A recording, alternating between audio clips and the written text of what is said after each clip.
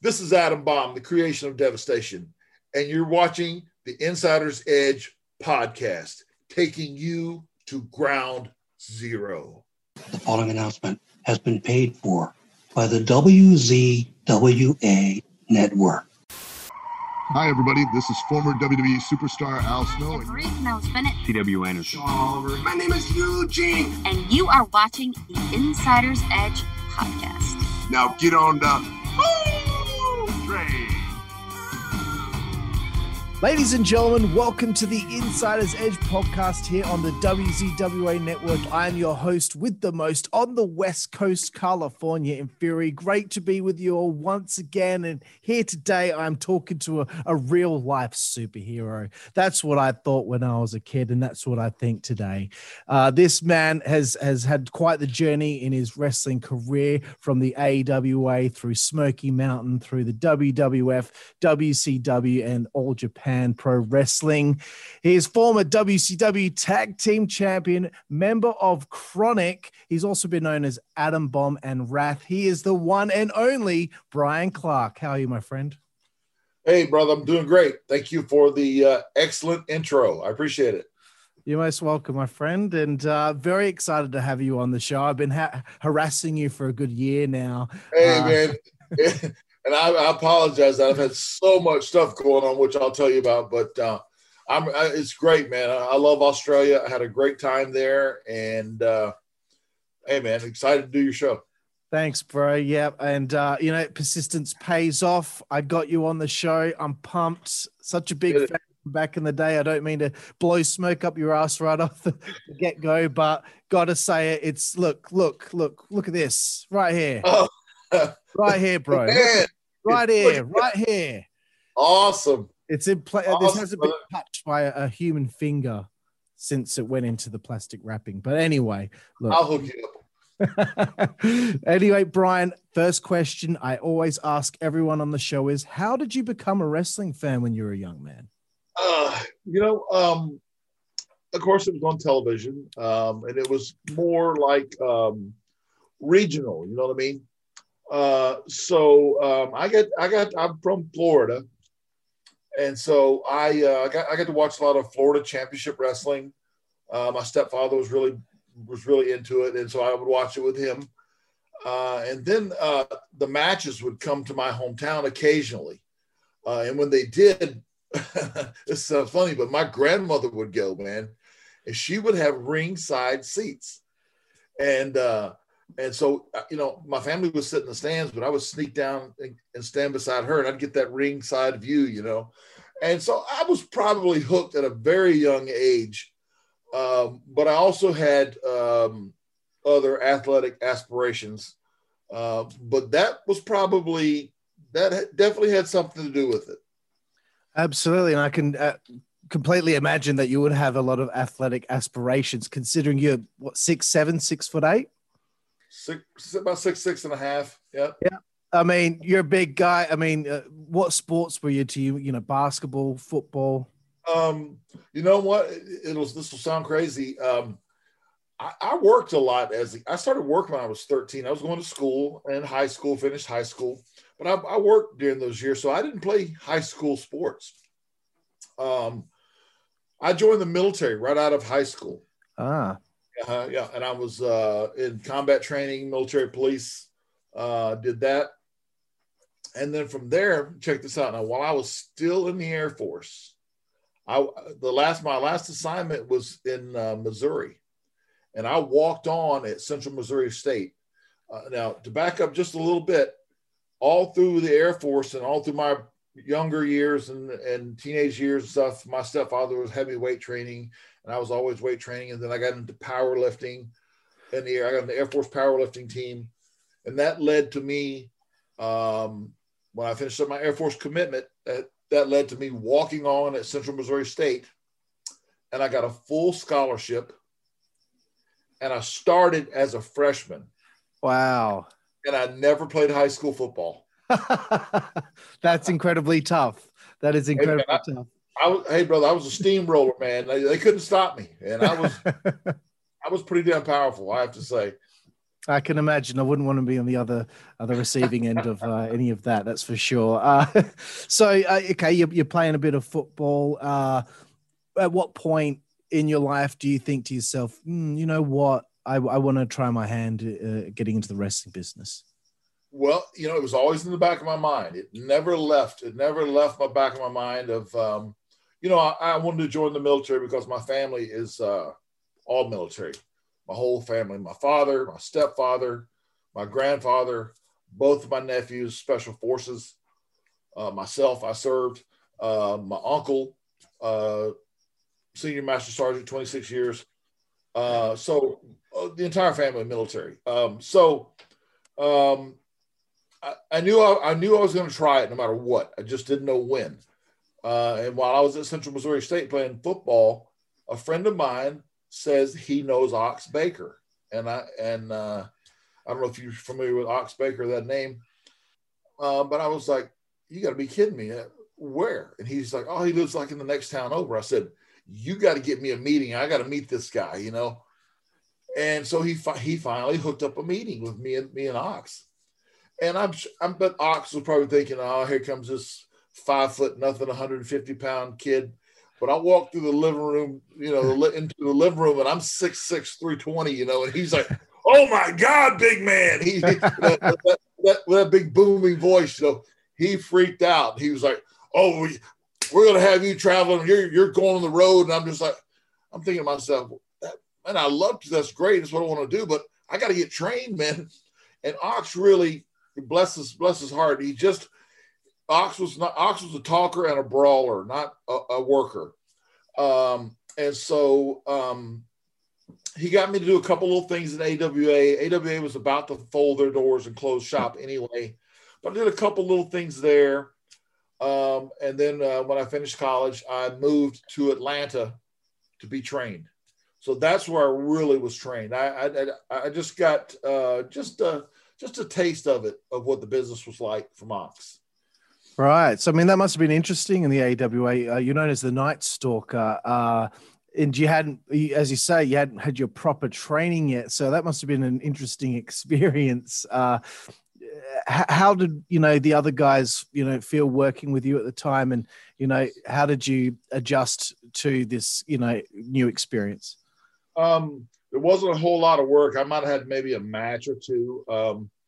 And I was like a fish out of water as far as being green and not knowing everything, and Ox really not helping me. Not because he didn't want to, but just he didn't really know how to. I don't think. Okay. And I knew myself that I was like, this is great. I got to meet him and get introduced into the business, but I need to get trained. So yeah, that part was. I just felt out of place. Okay. I knew that I needed to learn how to work. Cool. So you go to Atlanta, I assume. I assume is it the power plant that you go through? Well, when I went there, there was no power plant. It was an old carpet warehouse. Right. It was just a hole in the wall, man. It was brutal, hot, cold, whatever. And I got suplexed out of my boots for like a year at least, maybe two. And I was working the outlaw shows, the independents, and slowly getting my feet wet and learning how to work. And I had Dwayne Bruce and Jody Hamilton training me and helping me. And so I would work on all those independents and stuff. And, just learning my craft. Just trying to get better with every match. Yeah. And we've had a few people on the show that were trained by Sergeant Budderly Parker, and there's always a story or two about Sarge. Was there a time when you feel like Sarge, you got Sarge's blessing? He's really tough, but there's got to be a point where you've proved yourself to him. Oh yeah, man. We were super close friends. Man, yeah, he loved me, and I same way. I loved him the same way, man. We became very close. But he knew, like you said, I was there from like day one, back when there was no such thing as a power plant. You know what I mean? And so, yeah, I gained his respect through my hard work and my work ethic, and me staying in shape year round, working every place I could. And finally, I actually had an independent match against Mr. Wonderful, Paul Orndorff. Right. And that's what got me into Smoky Mountain, was working with Paul. Right. Awesome. Yeah. I wanted to, because through my research, I found this interesting little bit. You popped in to the UWF, which was run by Herb Abrams. Right. I don't know. I saw the Dark Side of the Ring episode about him. He sounded like a very interesting man. Tell me a little bit about that experience there, and if you have any stories of interacting with Herb. I don't really remember interacting with him. If we did, it was nothing negative. I think he was very positive. I remember the commentary of a match or two I had that put me over really strong. And they were just trying to get starting, you know. And I think the show was in South Carolina that I did for him. It was a TV taping. And Paul may have even got me on that. I can't remember. But yeah, they were very nice. Everything was fine. I mean, it seemed that way. And I didn't know what their intentions were as far as trying to go global or even just within the U.S. But obviously it didn't work. But yeah, I actually got, you know, I think my best bet was I had worked, like I said, one or two shows with Herb. But getting into Paul, putting in a word to Jim Cornette, and Jim Cornette saying, okay, bring him up. I want to see him. And as soon as he did, and he put me in a couple of matches, he decided to keep me, which was great. Yeah, awesome, man. So please tell me what it was like, working for Jim Cornette. He's a very interesting man, very passionate man, obviously. Do you find yourself through your Smoky Mountain experience really start to get it and feel like, you know, you're ready to keep moving forward and get to bigger heights? Absolutely, yeah. Because Smoky Mountain had a weekly television show, and it aired in that region. It was in the, I don't know what you call it, a little bit of the Mid-Atlantic, but also Georgia, the Carolinas, Kentucky, Virginia, all that area. But yeah, it was a weekly show, and I had such the locker room was so full of legends that I learned so much, and I traveled with Paul. So being on the road with Paul, I could absorb as much as I possibly could from him, and he's been there, done it all, you know. And they put me with Kevin Sullivan as my manager, so I learned even more. There you go. Yeah. Yeah. And then the locker room's full of the Rock and Roll Express, Tim Horner, the list goes on and on. Tracy Smothers, just a lot of great people to learn from, you know, and to learn to work, not just, you know, and my thing was I never just wanted to be a foot soldier. That bothered me. I didn't like to, even as big as I was, I didn't want to just be one of those guys that had two moves, a big boot and an elbow. I wanted to do it all, fly from the top. And so I did, man. I started flying at Smoky Mountain even before that, but flying off the top, flip off the apron, over the dives, over the top, all that stuff. I wanted to separate myself, you know. Yeah, you certainly did. You know, you're ahead of your time as far as a big man in wrestling is concerned, especially at this time. And we've had a few people on the show before that went through Smoky Mountain, and it's always the same. It's always Rock and Roll Express, Tracy Smothers, Tim Horner, all these guys really helped along the way. So that sounds like a great experience that you had there. And obviously it must get to a point where maybe the World Wrestling Federation is taking notice of this, or how did that come about, the opportunity to go from Smoky Mountain to the WWF? I think that they probably, even back then, they had scouts that were watching different type of territories in different areas and stuff. So they must have had an eye on Smoky Mountain for sure. And they must have contacted Jim Cornette, and then Sergeant Slaughter, who was one of their agents, called me and said, hey, we've been watching you. We've heard about you. We want to take a look at you. And so they called me up for a TV tryout, and it was in it was the dark match, of course, but it was in the Carolinas. And so I went up. They wanted me for 2 days, and I had the first match the first night, and they hired me the first night. Oh, brilliant. But I still worked the second night anyway, just to let them see me again. But yeah, they hired me the very first night. Excellent. So you get hired by, the biggest wrestling company in the world. You must be so excited. When do you find out that this is the character they want to do? They want you to be Atom Bomb. Well, that's just it. See, I was thinking, man, this is it. This is the biggest company in the world, but we'll get to that later. But they said, just finish out your commitments that you have.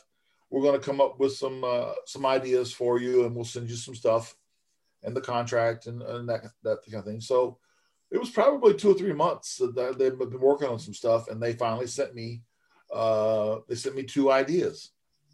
And I've told this story before, and some people they want to doubt it a little bit. And I just like, look, man, back in 93, they trademarked everything they possibly could. And they even trademarked both of these names.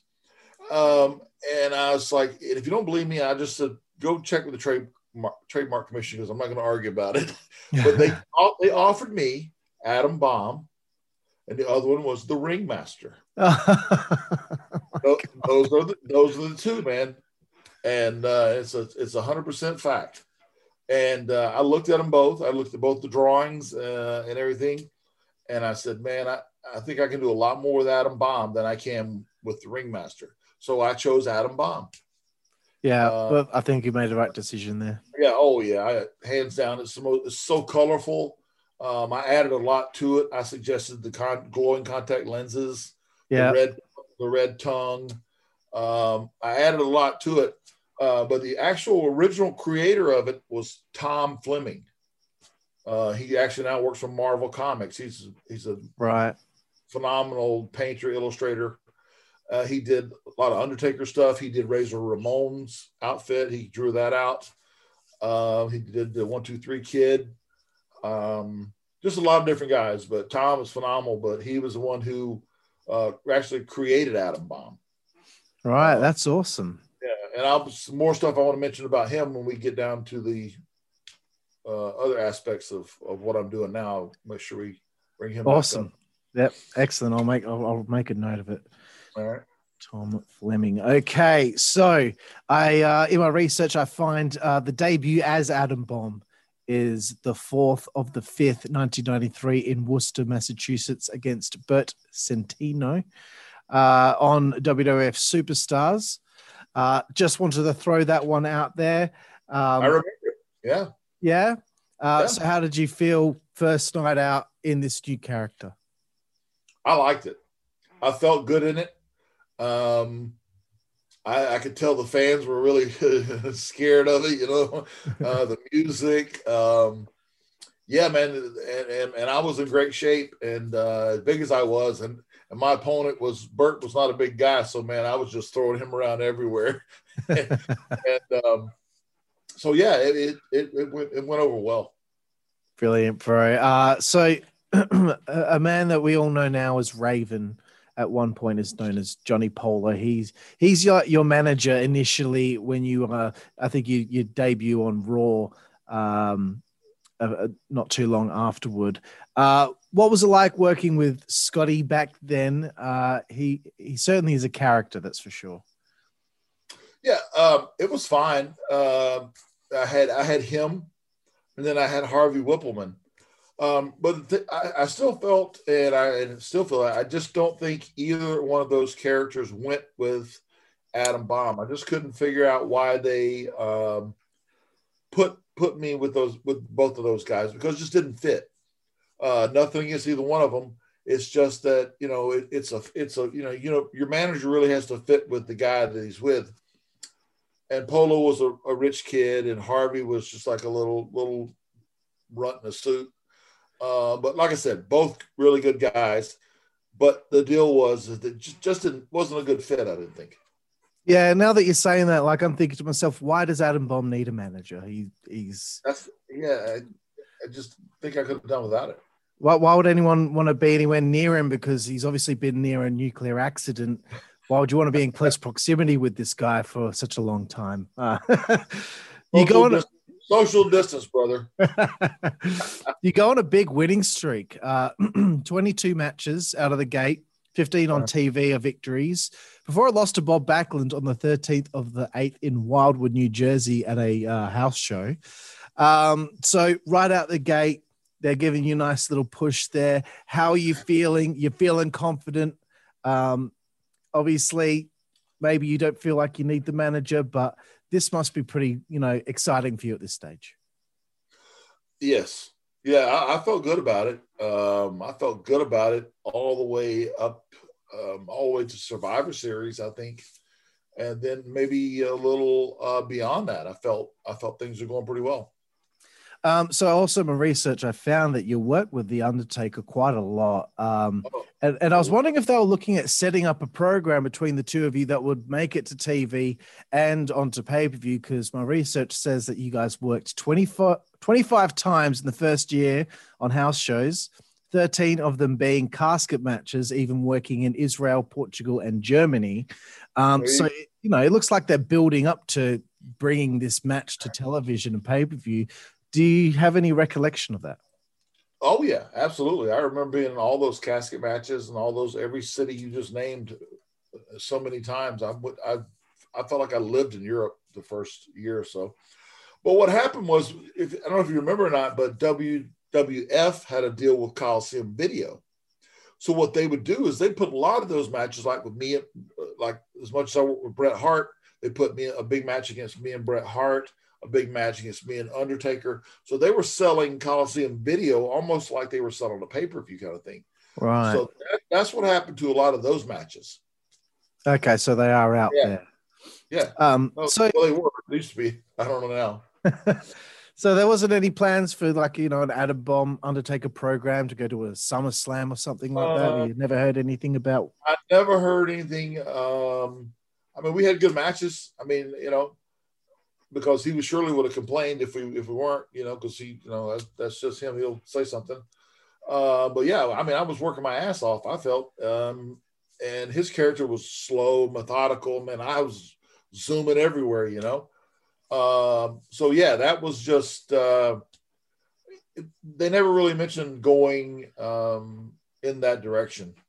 So fair enough. And it's interesting to think that, later on in time, Undertaker would be working the same style that you were working back then. Obviously the character he had then was, had to be that way, but later on he became another big man that was quite, athletic, that, came off the top rope and everything.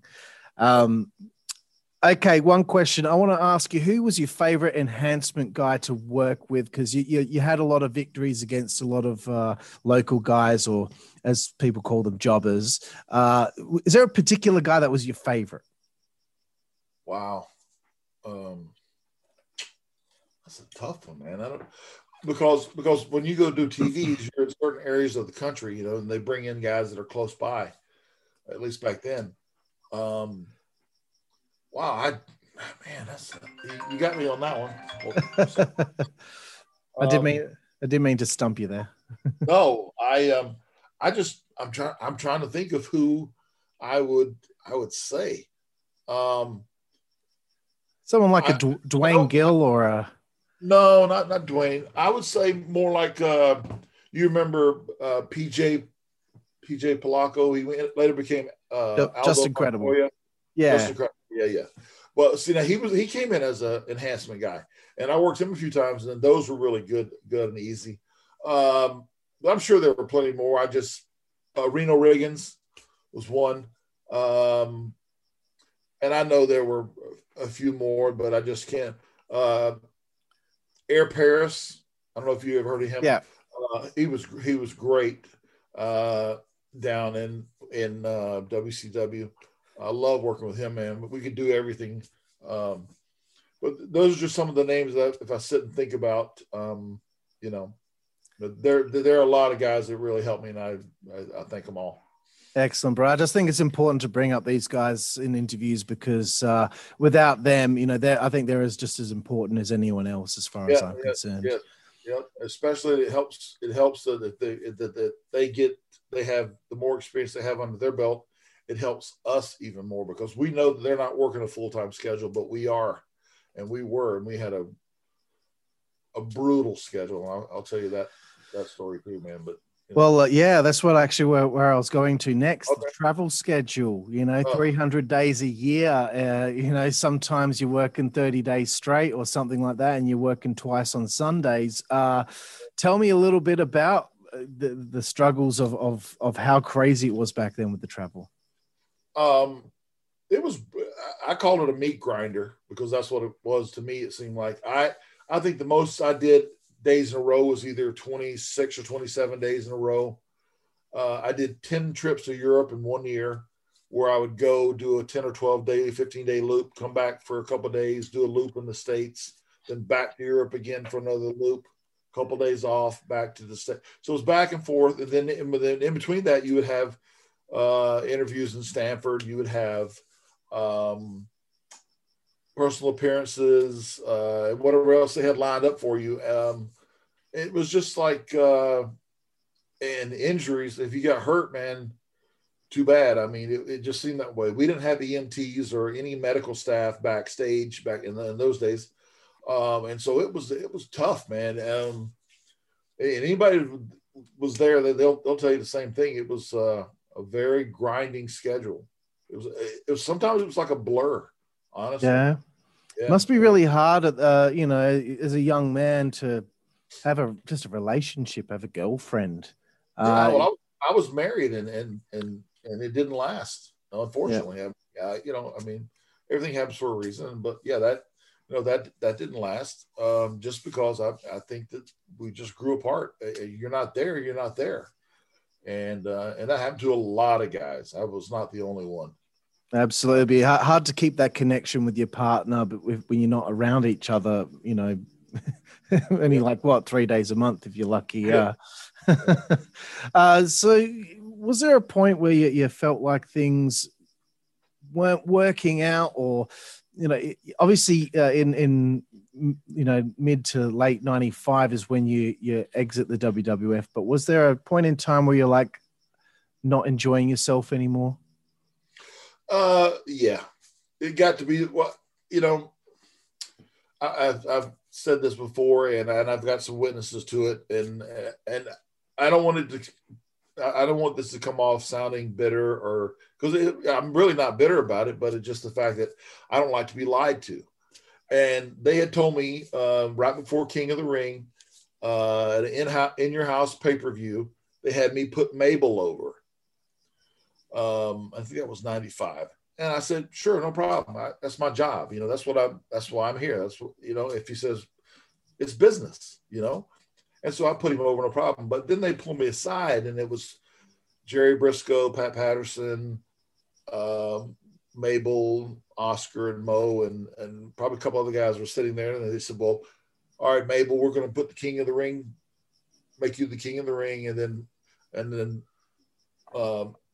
Bomb, when we're done with this, we're putting the IC strap on you, and we're going to run this direction with you. And I thought, well, that's great. I mean, that's really sort of what I needed, to get. I didn't have to have it, but my thing was just like, don't tell me. Why don't you just say, we need you to put him over, and then that's it. I've been fine. I was already agree. I was going to put him over no matter what, but don't tell me that you're going to put this strap on me and run with me this way, and then never follow through on anything except all I did was keep going down the card. So why lie to me about it? So that didn't sit very well with me. Also the fact that Vince was going through a steroid trial at the time. And as earlier we stated, I'm working in the biggest company in the world. I should be making some pretty good money. I'm doing video games. I got action figures, merchandise that I designed. That's another story I'll tell you. But so I get home, I'm busting my ass. I get home and my checks are horrible. I'm just like, are you kidding me? Is this a joke? They were that bad. Some of them are embarrassed to take to the bank, man. I was just like, it was bad, man. It was really bad. The money was horrible. Right. And we had to pay for our own rental cars, our own hotel, food. And then by the time you get home, then you see the check. It's it just was not adding up. And then the whole thing about telling me you're going to do one thing and not doing it, or not even coming close to doing it.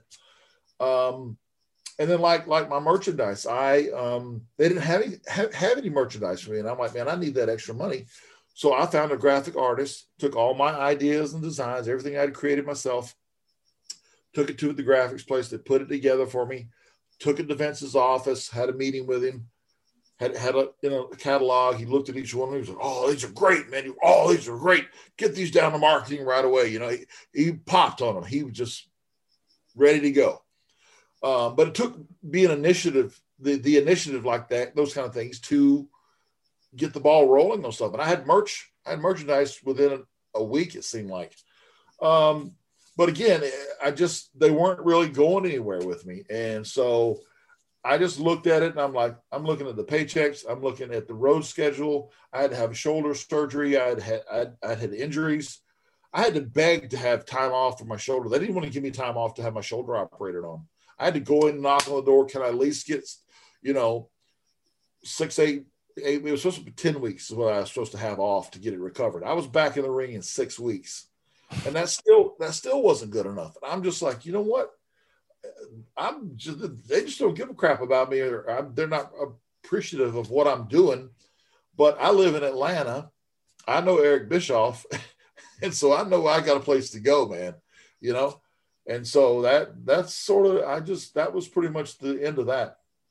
Wow. Yeah. It's crazy, man. And, the 14th of the 8th, 1995, on an episode of WWF Mania, you defeat Mike Bell in Worcester, Massachusetts, which is, the same, the Memorial Auditorium, just the same place that you had your first Adam Bomb match. So, how did you go about asking for your release? What was that situation like? It was real easy. I was supposed to be in Boston that night, and I got up that morning and I said, you know what? I'm not going to Boston. I'm going home. So I flew home. I get a call later that night. This is Vince. Why are you not in Boston? I said, well, if you want me to go down the line of why, and I just started naming off the reasons why. And he knew. And he was doing a lot of guys that way. But I just was not one that was going to stay there and take it. I just decided, I knew that, like I said, I knew that I had another place to go. He was not the only show in town. And I went and signed for 5 times the money.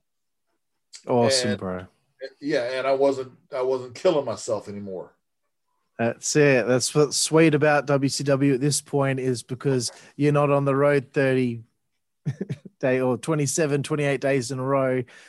It's mainly TV. There are some house shows here and there. We still had house shows, but it wasn't. Yeah, I worked pretty good bit of house shows, but it was nothing like up there. Yeah. Oh, that's awesome, man. So give Eric the call. You get signed the 12th of the 5th, 97.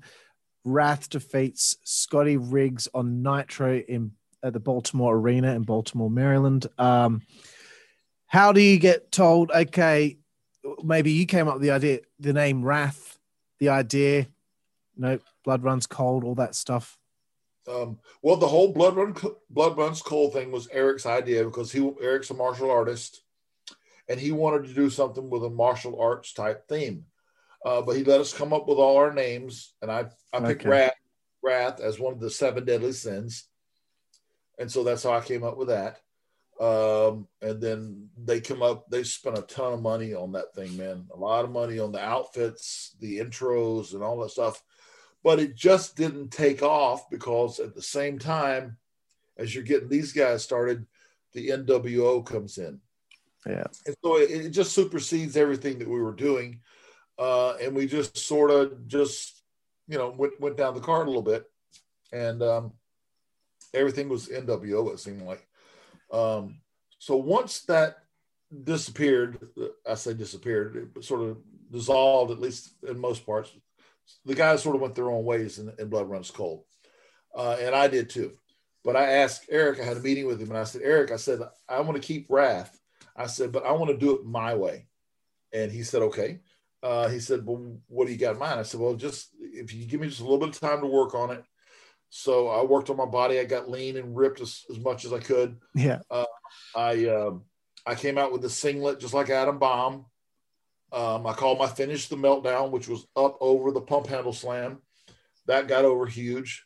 Every night I could feel it. I just got on a roll with it. They let me do it. And as soon as it got out there, man, it just started picking up. And each week, every week, boom, boom, boom, boom. And I was just knocking them down.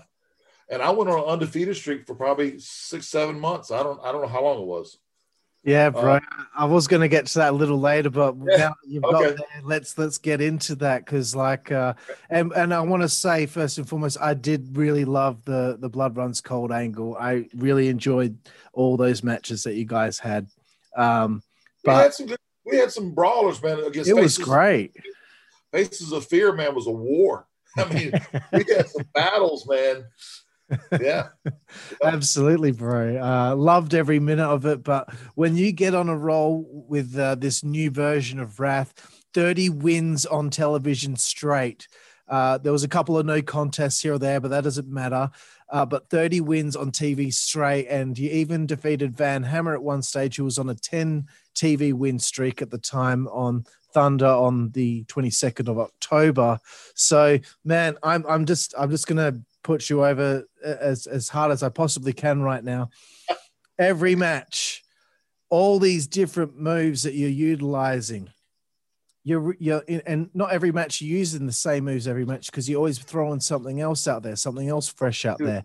I was like, man, this guy is the complete package. And every week you're setting up for that meltdown. You're popping the arm through. The crowd are going wild. Then you hook the other arm. The crowd get even louder. You pick them up and boom. And when you hit it, the crowd go, that's it, man. Yeah. Amazing, bro.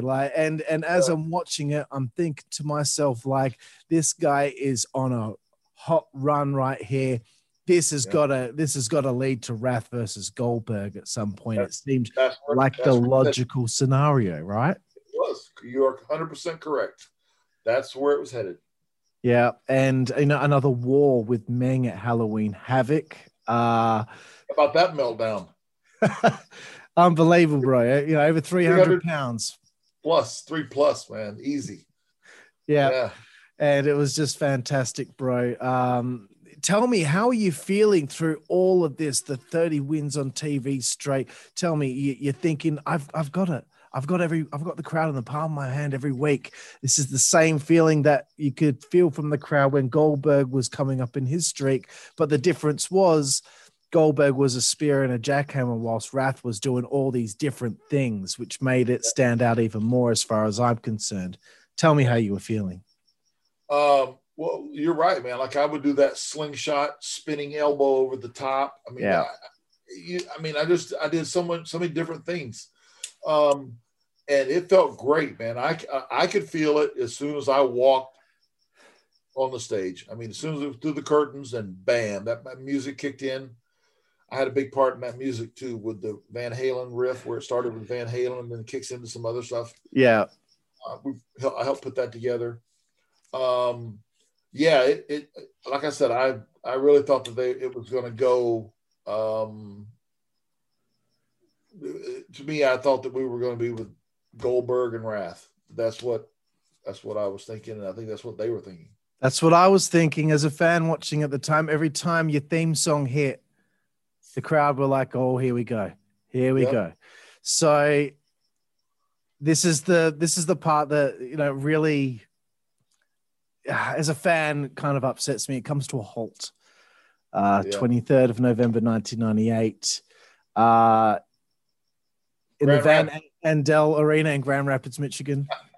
You take the power bomb from Nash, who's obviously facing Goldberg at Starrcade at this point. I remember thinking to myself, man, if they just didn't do this, and Goldberg retained at Starrcade, you got Wrath and Goldberg in February or March next year.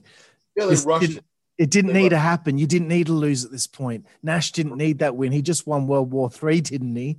He just won a 60-man battle royal. he didn't need this. What were your thoughts on finding out maybe that day that taking place? Yeah, I mean, I was disappointed. But then again, you can't go undefeated forever. I understand that. But we could have gotten so much more out of that match, and then even out of a program. For a big man, he's 6'10" or so, and for me, at 6'6", I mean, we had a good big man match. I mean, we did a lot of stuff. I did all my high flying stuff. That bicycle kick you hit on him. Oh yeah, I even drop kicked him in the mouth, and he's 6'10". Yeah. But yeah, there was just so much more stuff we could have gotten out of it, and that could have been something. And then, of course, with Bill later, but even later in my career, I would still get to work with Bill, and so just as part of the way history went. The way the cookie crumbled.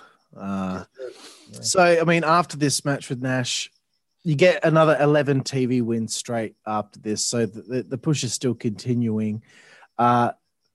We get to Sold Out 99. You're working with Bigelow, who you've worked with in the past. Obviously, they're trying to build Bigelow for Goldberg at Uncensored the following month. So Bigelow does get the win over you here. But again, I just wasn't sure if that's the match everyone really wanted to see. I mean, the Bigelow Goldberg match probably should have already happened by now because he was chasing after him for months on end. So what were your thoughts on that? Well, I was not happy with the match with Bigelow. I'd worked with Bigelow in WWF at Survivor Series and other places and stuff. But for him to be being paid good money, I always thought you need to show the professionalism to show up and be in shape. And for that match, me personally, being in the ring with him, he blew up, was out of shape, out of breath. Just he wasn't ready. I don't know what the situation was, but I was disappointed in it for the fact that we didn't have the match was okay, but it just wasn't.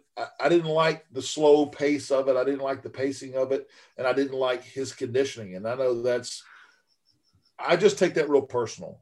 I think that as a pro, you have to be conditioned. You have to be in shape. These are certain things you have to do. And I just feel like he didn't do it, at least for that particular match. The rest of his career, and I know he did real well in Japan. I'm not speaking on that. I'm just going by what my perception of that match was. All right. Yeah. I think when he got the win, I took my hat off and I threw it on the ground. I was like so annoyed. I threw a couple of chairs when I got back in the back. So I threw some stuff. So you weren't the only one. I definitely want to be getting out of your way if you're I was pissed. I was pissed, having to put him over, but I was pissed because of the whole conditioning thing. That's what I didn't like it. And it hurts the character of Wrath losing a match to a guy who's blown up. Yeah. Maybe the fans wouldn't have noticed because, back then fans weren't as smart as they seem to think they are now, me. There's an injury that takes place in 99. You take on Jerry Flynn in a match on Thunder in Orlando, Florida on the 15th of April, 99. What happened? Coming off the top rope, which I've done hundreds and hundreds of times. For some reason, something went wrong when I landed. Complete tear of my ACL. Shit. And I was out for close to 8 months. And the kicker on top of that is that I had gotten a spot in the movie Gladiator. Oh, really? Yeah. So I was supposed to go to Morocco for 18 weeks and film that. And it never happened. Shit. Tell me about it. Every time I see it on TV, I'm just like, you got to be, come on, man, they're killing me. But yeah, I had a spot in that. But again, man, I just take it in stride. You just gotta keep swinging, man. Like I said, I did get to do Mortal Kombat, the TV series. I did get to do that and some commercials, and so I've done some things. I've done a couple of the movies. I did a movie with Burt Reynolds, and I did Axeman 2. I was the lead in that. It was a B movie, a slasher type. Yeah, I've got to do so many things that, injuries are part of it, man. And I've had my fair share. I'm sure there are guys that have had more, some have had less, but it is it's a physical business. And, we were just talking about, I guess my disappointment in you putting over Bigelow and Nash, but the triumph of putting over Russell Crowe would have been just insurmountable, I think. Absolutely, man. And that's what I would have been doing, which would have been fine with me, man. That would have been great. Oh, it would have been awesome, man. Because you really your look at that time, you had this look about you, bro, like a comic book hero or villain come right out of the pages, right into real life. The only other person I feel like rivals your look physically with the face and everything, Sid also had that great look as well about him. I thought you were going to say like I was because I've heard this the other day. It was like I was like the Drew McIntyre 2.0 or something. I heard that the other day. I thought it was pretty funny. I like his work too. He's great. He's someone that, he looks good. And that's what I like. I don't like, it's just me. It's just my taste, but I don't like seeing wrestlers that I feel like I could have a chance with. I see Drew McIntyre. I know I could get my ass kicked. That's what I prefer. And that all goes back to what I was taught from the beginning was about the believability. I don't want to see the postman deliver my mail and walk into the ring and have a match and beat somebody. I'm just not buying it. I want to be able to buy it. You know what I mean? It's got to be believable. I want it to be stiff and snug. If he can't break an egg, get out of the ring. That's just me, man. That goes back to my military, my college football, my powerlifting, all that stuff tied into my my style. Absolutely, bro. So you finally do get to come back, and this is a really good part of your career right here. Chronic. What a team. Check this shit out. Everyone at home, look at this right here. Look at these two guys right here. Jacked to the gills, looking good. You and your good friend Brian Adams, you guys come back. Whose idea was the name Chronic? I'm getting the reference right there. And tell me a little bit about working with Vince Russo, because it seemed like he really got behind you guys. Yes. Yeah. Well, we did like a little poll or something with the fans, and that was one of the names that they threw out there. But we knew we could use it, but it was going to be a double meaning, like Chronic, but then we would spin the K, like on the band Korn. You know how they do it? Yeah. So we spelled it Chronic like that, spin the K. And then it could mean chronic beating, chronic pain, and then the other chronic. You know what I mean? So we played both ends of it. But yeah, so we did that. And we came up with our own outfits and designs and everything. I was always have been real good with the graphic arts and the images and stuff, and the barbed wire on the trunks and just all the stuff that we did. And then we had our own hand in our own music. We flew down to Tampa, met with Jimmy Hart. We had Brian did the voiceover for Chronic.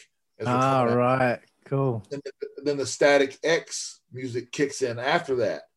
And so we had a hand in a lot of that, man.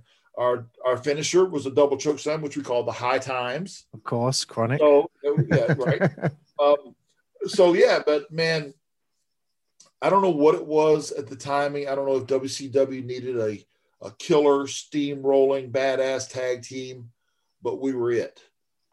And we just immediately got over. The fans got with it like crazy.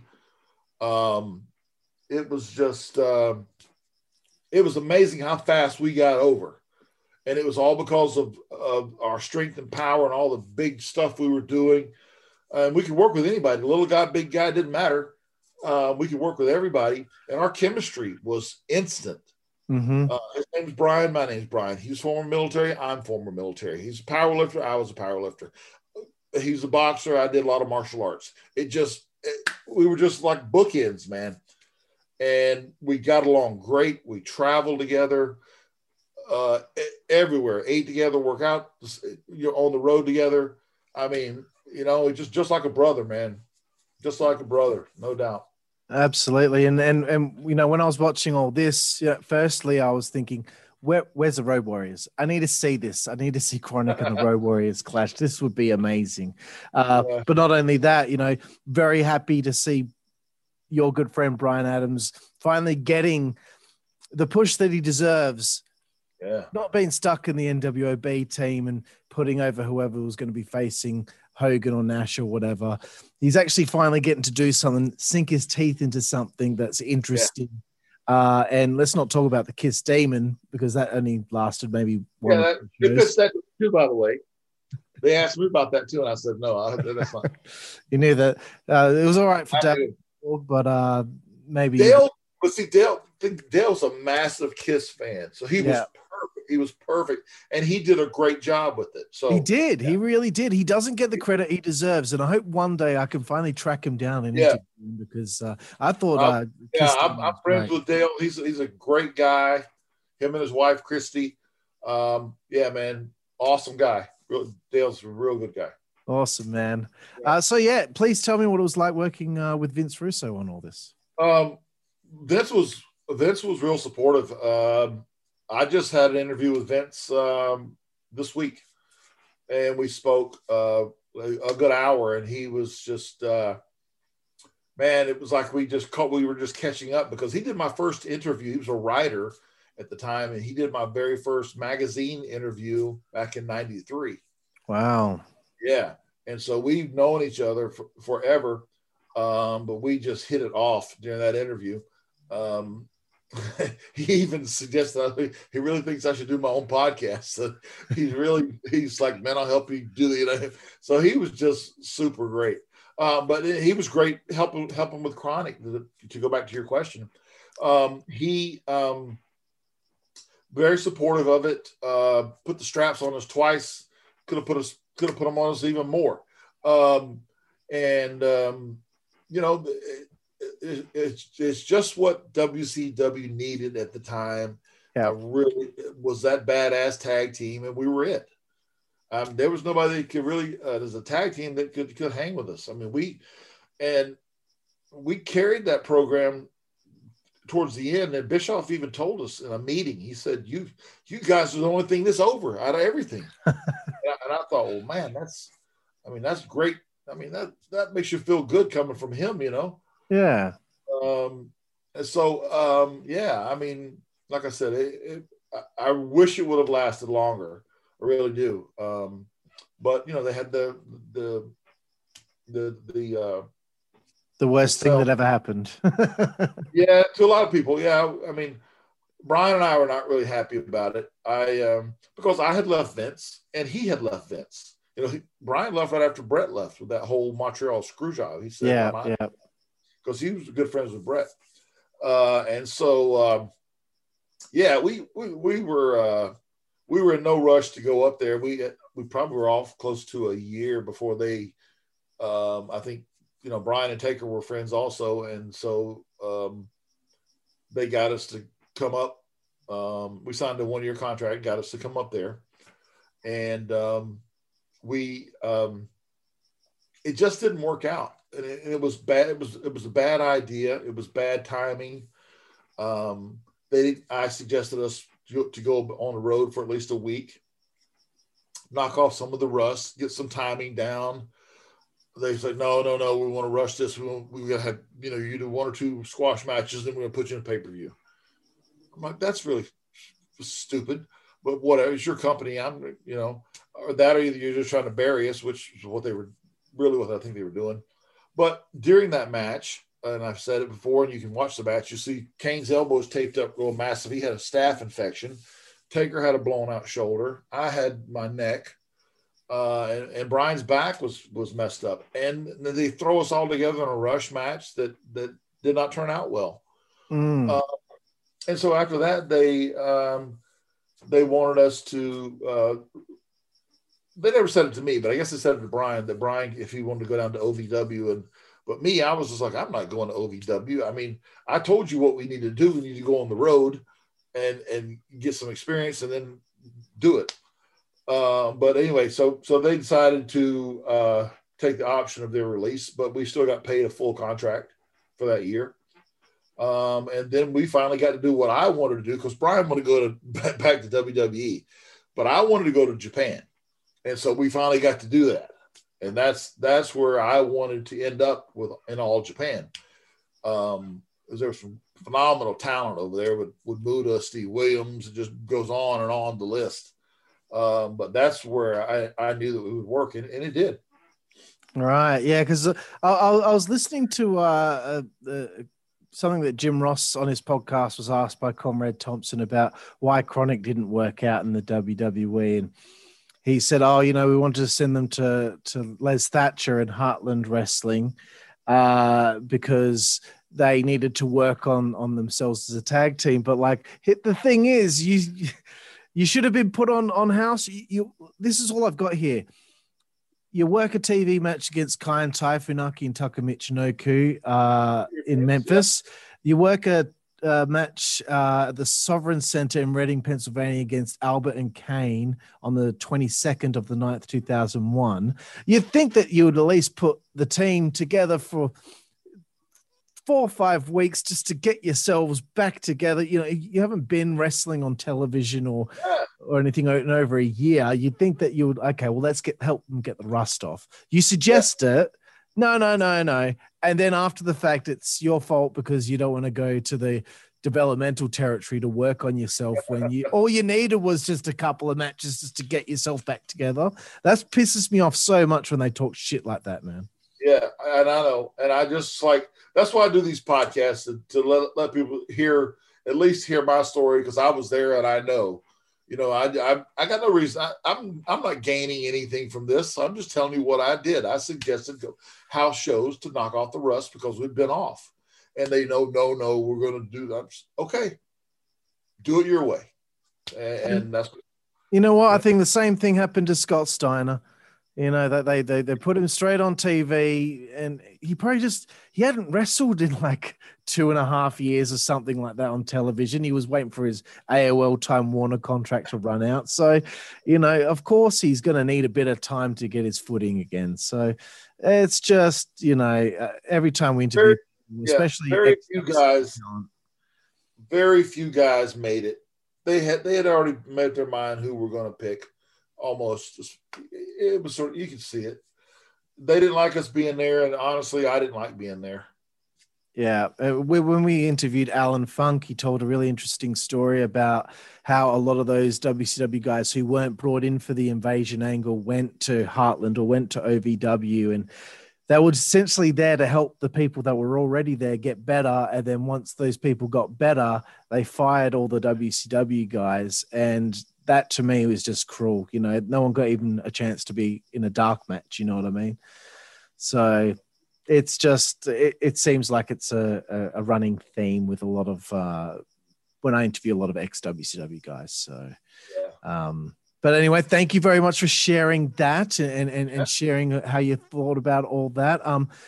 I wanted, before I get to my final round of questions where we talk about Japan, I just wanted to ask you about when you found out WCW was bought, and also why you weren't on the final Nitro. The reason I was on the final Nitro is because I had 30 staples in my head and a concussion. Okay. Animal caught me with a steel chair coming through the crowd, and I was at the railing, and he caught me with the rim of the chair. Oh, shit. Okay. So I thought someone had thrown a Coke or something at me, a big, one of those big gulps or something, Right, yeah. I felt it pouring down me, and I realized I'm bleeding like profusely. Oh, shit. And 1-2 steps, I looked at Brian. Brian said, "Stay down." I don't really remember anything after that, except I remember Goldberg and Benoit carried me from the ringside to the ambulance. So that's about all I remember. All right. Holy shit. Yeah. And then Brian was out because he had a appendicitis. Ah, okay. So right. That's why we were both out. Okay. Now I remember from reading earlier that Brian had appendicitis right near the end there.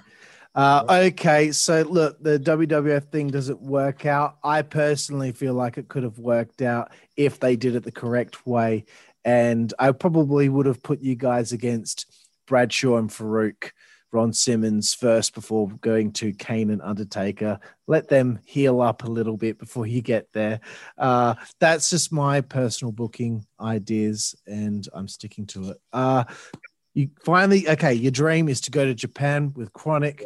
You guys win their tag team championships.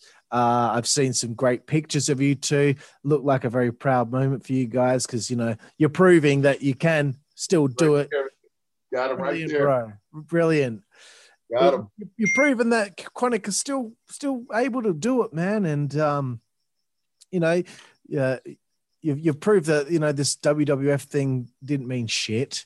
Tell me a little bit about the experience in Japan before I ask my next question about this match with Goldberg and Keiji Muto. It was everything I thought it would be. It was great. We won the titles in Osaka. I don't know how many thousand people were there, but it was a massive house. And to top it off, one of my favorite all-time wrestlers was Stan Hansen. And to be awarded actually presented the All Japan titles to me and Brian and handed them to us, that he was there for a special guest for that. Oh, wow. And so that, I mean, I got pictures of that all in my office. That meant, that's the top of the mountain for me, man, is to have Stan Hansen put me in that elite group. And if you look at that, the elites that have won the All Japan titles, from the Road Warriors, Gordy, Dr. Death, the Funks, it goes on and on. It's such a massive legacy. And we were the 47th champions of all time in that. I mean, that to me, there's no WWE entertainment title. You know what I mean? This is All Japan, where we knock the shit out of you. This is All Japan World Tag Champions. And that's it for me, man. Absolutely, bro. That's awesome, bro. And the 19th of January, 2003, I remember watching this match many years ago. You and Brian take on Goldberg and Keiji Muto at the Tokyo Dome. This, from my research, is the last match that you had, the last tag team match Chronic had. Tell me a bit about this match. Did you know it was going to be the last one going in, and what led to your retirement afterward? Yeah, I knew it was going to be. I had just a massive amount of injuries that were piling up on me, and Brian had a few. I know some for sure. And so, yeah, it was. We knew it was the last one. I knew it, and I'm almost positive Brian knew it. But it was just time, man. It gets to that point to where it's the end of your career, you know, and you got to know when to say when. And I was glad that I didn't stick around and try to go work independent or go work other places, because I was asked to do other shows, and I turned them down because I had, like I said, I had to have neck surgery. I had to have back surgery. I had to have my knee replaced. I had to have elbow surgery. I had to have shoulder surgery. The list goes on and on. So, you know, it was just always a lot of injuries and stuff, but no doubt that the All Japan titles mean more to me than any other title anywhere. One is that because it was with Brian. If it was with somebody else, I probably wouldn't say that, but because it was with Brian, and the fact that Stan Hansen, the legend himself, presented those titles to us, was the top of the mountain, man. That's the pinnacle, and the pinnacle gets to happen right at the end of your time in pro wrestling. So that's a really nice way to exit something that was obviously a rather large part of your life. Okay, so we go from this triumph. It's time for us to get to this opiate dependency and the legal charges that were false and they were dropped 2 years ago. I want to give you the floor here, Brian, and tell everyone out there about what happened. I'll clarify it real quick. I have a great attorney named Richard Jarvis, and he helped me through this whole situation. The charges were all denied, and they are being dropped. When I say are being, as they are going to be dropped 100%. Nothing is going to be charged against me. I never spent a second in jail, and I was handcuffed. I was never arrested. None of that.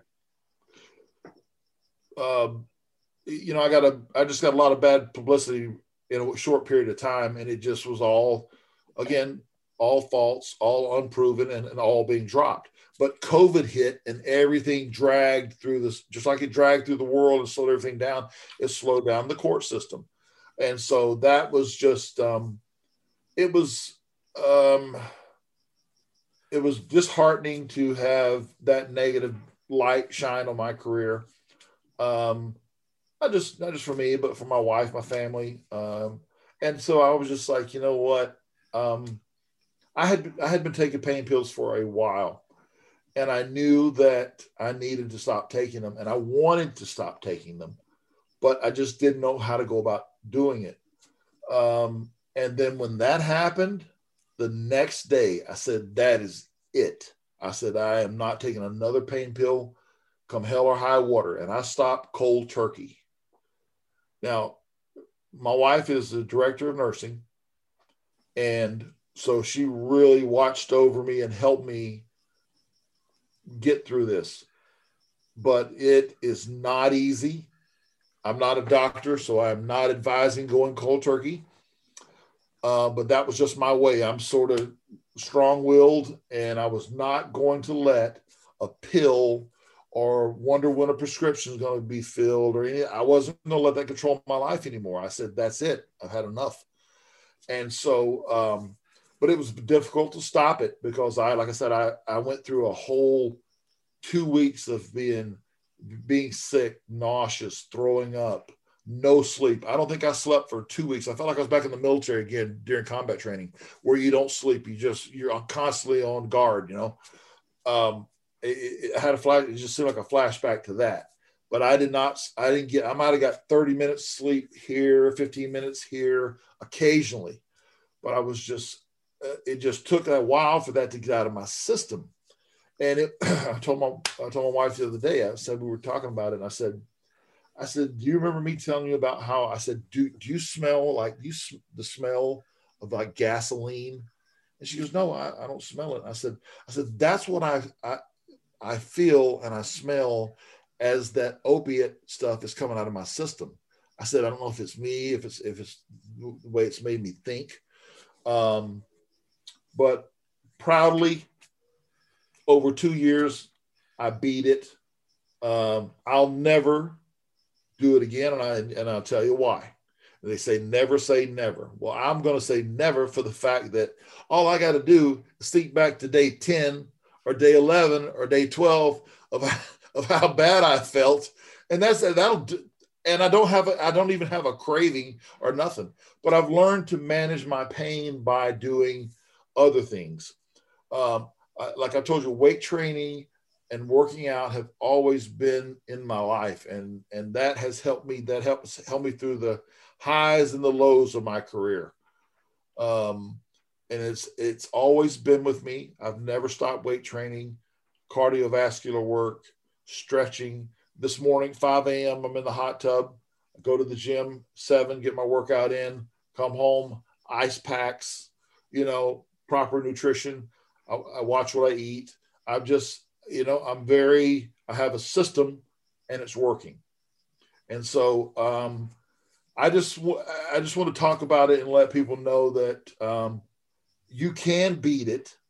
You do not have to have that pill every 4 hours or every 8 hours or whatever it is, because people see, I'd had so many surgeries and they were prescribing them to me every time. So I'm thinking, well, they're the doctor. They got to be right. I must need to take this pill now. But then when it's time to stop taking them, then you just feel so bad. I mean, I felt like I laid on my couch for like a week. I mean, I had no strength whatsoever. And when I got back to the gym, I was just lifting such pathetic weight. It was just like 5 pounds or something. It was like 10 pounds. It was embarrassing. I was just like, I just keep pushing, man, keep grinding, because that's what I do. hashtag no days off, man. I just will not quit. And once I got past day like 15, 18, 20, I was rear view mirror, man. There was no looking back. And every day has been great. That cloud has been lifted. Like I said, the charges, everything is gone. Man, I've been so creative in the last 2 years. Like during the COVID time, I know it was hard for everybody, but for me, I was able to be really creative. I felt like I had my old self back as far as my thinking and all my stuff from my merchandise and that kind of thing. So I've secured two merchandising deals, Pro Wrestling Tees, which is in the U.S., and they've got at least 10 different Wrath, Adam Bomb, or Chronic shirts. They're coming out with a micro brawler. I signed with a toy company. They're making a new Adam Bomb classic figure. I've also signed with Wrestle Merch Central UK, and they have a massive selection, like 2 pages of stuff. And I mean, just some badass stuff. And they're all my designs. So I want you to check them out and look at them, because I'm telling you, I'm not just saying it because it's my stuff, but you'll love them, man. They're really cool stuff. Awesome, man. And I spent all that time, man, just all that time working on just being creative, man. My office is like was my little mad scientist room, man. And I was drawing up designs every time I come up with an idea. I don't care if it was the middle of the night. I'd get up like a songwriter. I'd get up in the middle of the night. I'd write this down, and and so that's how I did it. And just like I did with Vince back in '95 when they had no merch for me, I said, "I'll get it done. You just wait." And of course, he loved it, and I got it done. But I've had these ideas for a while to do the merchandise. The action figure just sort of happened. They approached me. But yeah, all those things are going really well. I've got appearances coming up in Baltimore, and May 15th. I got June 5th in New York City. I've got Atlanta coming up in later June, Albany, New York coming up. So just, man, it's all good stuff, man. I'm in a great place. I hurt in the mornings when I wake up. I'm like, oh my God, let me get in the hot tub. I'm so stiff and sore, but it's better than taking a pain pill, man. I'm not, the strongest thing I'll take is a Tylenol, and that's it. Yeah, I'm just so glad to be out of that whole dependency stage. It's just a great feeling, and I just want to. I don't want people to think I'm preaching to them about it, because I just want to let them know that there's another way, and it is so much better if you just do it, man, and try it. It's so much better. You'll feel better. I know it's tough and it's hard to get through those first 15, 20 days or whatever it is. But like I said, there's no looking back, man. Not at all. Exactly. You get through those 15, 20 days and you get your life back. Yeah. And, and I'm so happy to hear that you're really happy with your life right now, and you're feeling healthy. And it's so nice to have like a happy ending kind of story. So thank you so much for sharing all that. I know it's a very personal thing, but you share something like that, it can help someone else. So and I've got a lot of positive feedback from it. And like I said, I want to plug my sites where people can reach me if they want to talk about it or whatever. Please do. I know you're on Twitter finally. So yeah, I know. I just started last month. So please send all your people to me. I'd love it. But it's at Real Brian Clark on Twitter. And Facebook is Brian Clark. Then I just opened an eBay store that's going to have some ring-worn gear, one-of-a-kind 8x10s, classic 8x10s, posters, and that's at Brian Clark, and it'll say Adam Bomb / Chronic. And that's the way you find it under the eBay store. Now, along with this merchandise, I want to pitch in. Earlier, we touched on a name, Tom Fleming. Yep. So I want to just tell you that Tom and I reconnected after 93. After all these years, we reconnected on Facebook. He works for Marvel Comics now. He was really good back then, okay? at his artwork. Now he is phenomenal, and he is working on something for me. And he's already showed me the draft of it, and it was my idea, what I wanted him to do, and he drew it out for me, and it is badass. So I'm telling you, it's going to come in 8x10 shirts, posters, pictures. I'm speechless as to how good it looks. Awesome, bro. Yeah, just want to let you know that Tom Fleming's work is on the way, and that's from official. It's the Marvel Comics. I mean, he's just amazing, man. The talent that he possesses. And I know that the Marvel franchise is so big now. Oh, yeah. If they make a movie out of the character, maybe Drew McIntyre can play. There you go. And I can be his old man. That would be perfect, right? Yep. So, are you ready to wrap up? Because I got a special guest for you too. I mentioned that. Yeah, bro. I have this segment, 5 Second Frenzy. Did you want to have the special guest come in now? I can wait. Let's hit the 5 seconds. Okay, 5 Second Frenzy. Brian Clark. This is just some quick fire questions on things that you like in life. Some things are about wrestling, mostly about other things. First question: who was your favorite wrestler of all time? Oh man, it's up there with Stan Hansen, Paul Orndorff, Randy Savage. Those are the top 3 that I can think of. Excellent. Favorite opponent you had over the years? Wow, man, I've been asked that question before. I loved working with Haku Ming because our styles are just like that. I like working with Goldberg. I feel like I've worked with everybody in my era, Taker and just about everybody. It's hard to just pick one favorite, though, honestly. That's cool. Yeah. I know this is another tough one, but this is the last one about wrestling. The favorite match you've ever had? Oh, wow. WrestleMania 10, Earthquake. That's a joke. Yeah. I don't know, man. Halloween Havoc with Ming, and then some of those tag matches with him, and then all the stuff with Brian, man. I don't care if it was a squash match or in the Osaka sold out winning the straps. Anything with Brian was my favorite. Brilliant. What's your favorite book, Brian? Favorite book, man. There's been so many. I read not as probably as much as I should. I actually listen more than I should read. It's an old Hemingway, The Old Man and the Sea. That's a good one. But I've also been reading some wrestling books lately. I'm reading Strong Style right now by Scott Norton. Oh, cool. Yeah, he had me because I know Scott and really pretty good. And so I didn't get to the first chapter without almost laughing and crying so loud. I laughed so hard and tears coming down my face. You know, I messaged him about it. He wrestled a bear, for God's sakes. I mean, he imagine Scott Norton and a bear. Yeah. And he tried to choke the bear out. And then the bear made a comeback and almost killed him. So yeah, it just funny shit like that, you know. That's amazing. Cool. I definitely want to check that book out. I've been thinking about it for years now. Yeah. Really... The next one's your favorite TV show of all time.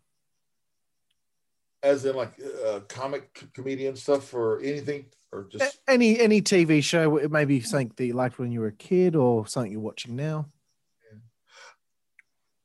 I always catch myself watching this, and I watch it all the time, and I know every damn line to it. I don't know why I watch it, but King of Queens. I watch that all the time. It's at the part of my day where I'm winding down, you know, and it's on, and so I end up watching it. I mean, I'll go through and I'll channel surf to other things. I'm not a big Netflix person. I don't know. I just can't get into some of the series and too much green screen and not enough real act. I love some of the real movies. I like some of Costner's movies are some of my favorite. Jack Nicholson, love almost all of his stuff. That segues into the next one. What your favorite film is? Man, I got a few there. I love some comedies like with John Candy, Uncle Buck, which is an all-time classic. I like some of the it's not newer stuff, but like with the Will Ferrell, Adam Sandler, that comedy stuff. But then with Kevin Costner, I love Open Range. I don't know if you ever see that. I haven't. You got to check it out, man. It's great. I'm going to watch it straight after this. Oh, all right, Open Range. Okay. And if you think it's big thumbs down, let me know. But I think you'll like it. Did you ever see Message in a Bottle? No, I've heard of it. Check them both out. Okay, all right. I'm going to make a list. Just remember both of those. I want your opinion. Just give me your feedback. I will. And the next one is one I'm really excited about because, Brian, I think you and I might have the same taste in music. Who's your favorite musical artist?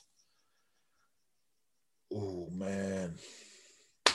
Dude, I'm a rock man. So, dude, I like me some Van Halen, Foreigner, AC/DC. Yes. All that kick-ass shit that I listen to when I work out. As a matter of fact, you mentioned music. That's so funny. I got none other than the Foreigner 4 album cover being sent to me right now, signed by Lou Gramm to me. Oh, brilliant, dude. I'll post it for you, man. He sent me the photo of it, the picture of the day, and it was in the mail. I'm like, that is badass. Yeah, man, I gotta have my rock. I love some Fozzy. Yeah. Excellent. Yeah, I like Fozzy too, bro. Yeah, man. I'm on that. I'm on that. Some of the newer rock is great too, man. So yeah, I'm I may be a little old school in that rock, but that's what gets me through my workouts, man. I mean, I can't be listening to some garbage when I'm trying to train, man. You need to be listening to a bit of Motley Crue, a bit of Guns N' Roses, a bit of Rat, a bit of Cinderella. Every bit of it. Cinderella's lead singer has a new song out too. Oh, Tom Kiefer, love him. Yeah, The Death of Me. That's it. Excellent. I have to check it out. I really liked his solo album that he brought out a few years ago. I'll make sure y'all send it to you. You will love it. The video is awesome too, by the way. Awesome. There's only 5 more. Favorite food? Oh man, I love sushi. I love seafood. I'm from Florida. I live in Arizona, so it makes no sense. I'm out in the desert, so there's no oceans, nowhere close by. So I'm not getting really good seafood. My family lives right on the coast, the Gulf of Mexico. So every time I'm home, that's all I have. Or when I go back, like I'm going to Baltimore in May, and I'll be having crab and crab cake. It works. So seafood is my favorite by far. Yeah. Delicious. Favorite place to eat on the road? Oh man, I've ate at some great places, and I've ate at some horrible places. And the old standbys when you're one of the last matches and the arena's closed and you're at a Waffle House in the middle of the night or something. Man, that's a tough one. I've ate at some great restaurants, and there's such a variety there. I can't pick one. That's cool, bro. We do get Waffle House. We get Cracker Barrel a lot too. So quite a few. I don't know if you're much of a drinker or were much of a drinker. This question is usually, what is your favorite alcoholic beverage? But if you're not a drinker, just your favorite beverage in general. When I drink, I'll have red wine. I like the red wine. Yep. Couple things we've got in common there. Easy. Yep. I mean, it relaxes you for the night. You sleep well. It's just easy. Yep, I agree.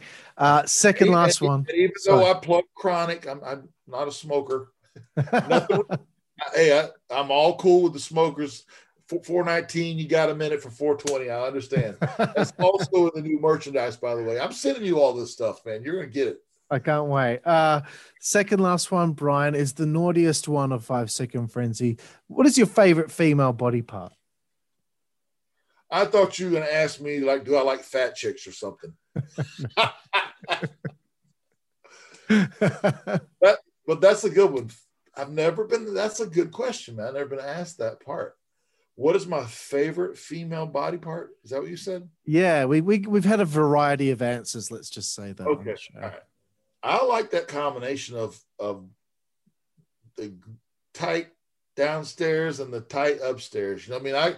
I like it both, man. I understand exactly. I like it. In other words, my girl is in the gym working out. That's what I'm saying. Excellent. So, it kind of reminds me of the answer Nikita Koloff gave us, and he says he likes the shape of a woman. I really like that answer. That's a very good answer. That is a good answer. Yeah, I'm all about the fitness and the girl working out, and 100%.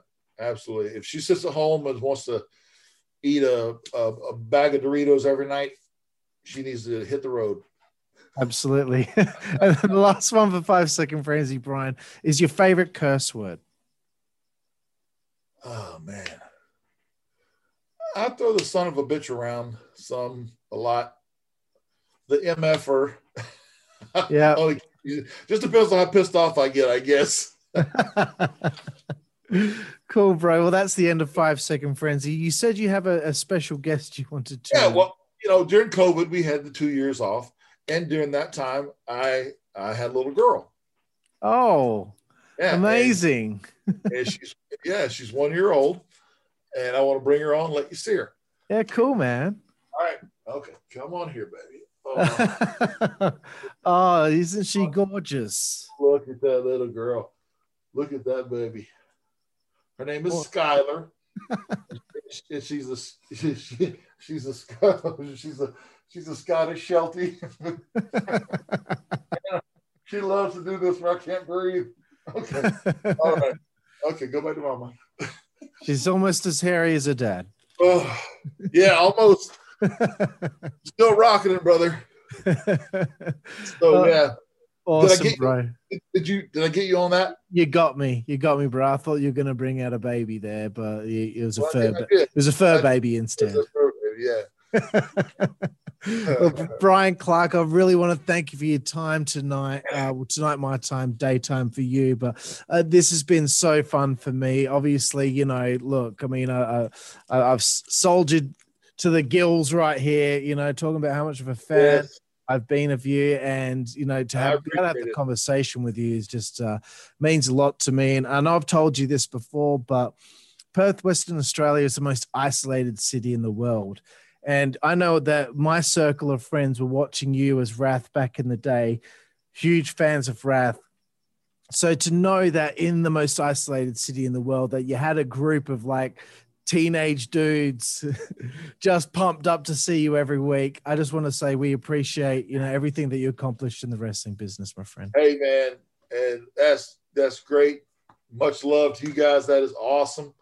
I mean, I really, truly, sincerely appreciate that. That's great, especially like you telling me Perth is, I've never been to Perth, but it's just being the most isolated place in the world, and for me to be able to reach some people, that's just great. And then for you to reach out to me finally to get me on your show. I thought you were from California the whole time, man. I'm like, man, I said I can talk to this guy anytime. I got a million things to do.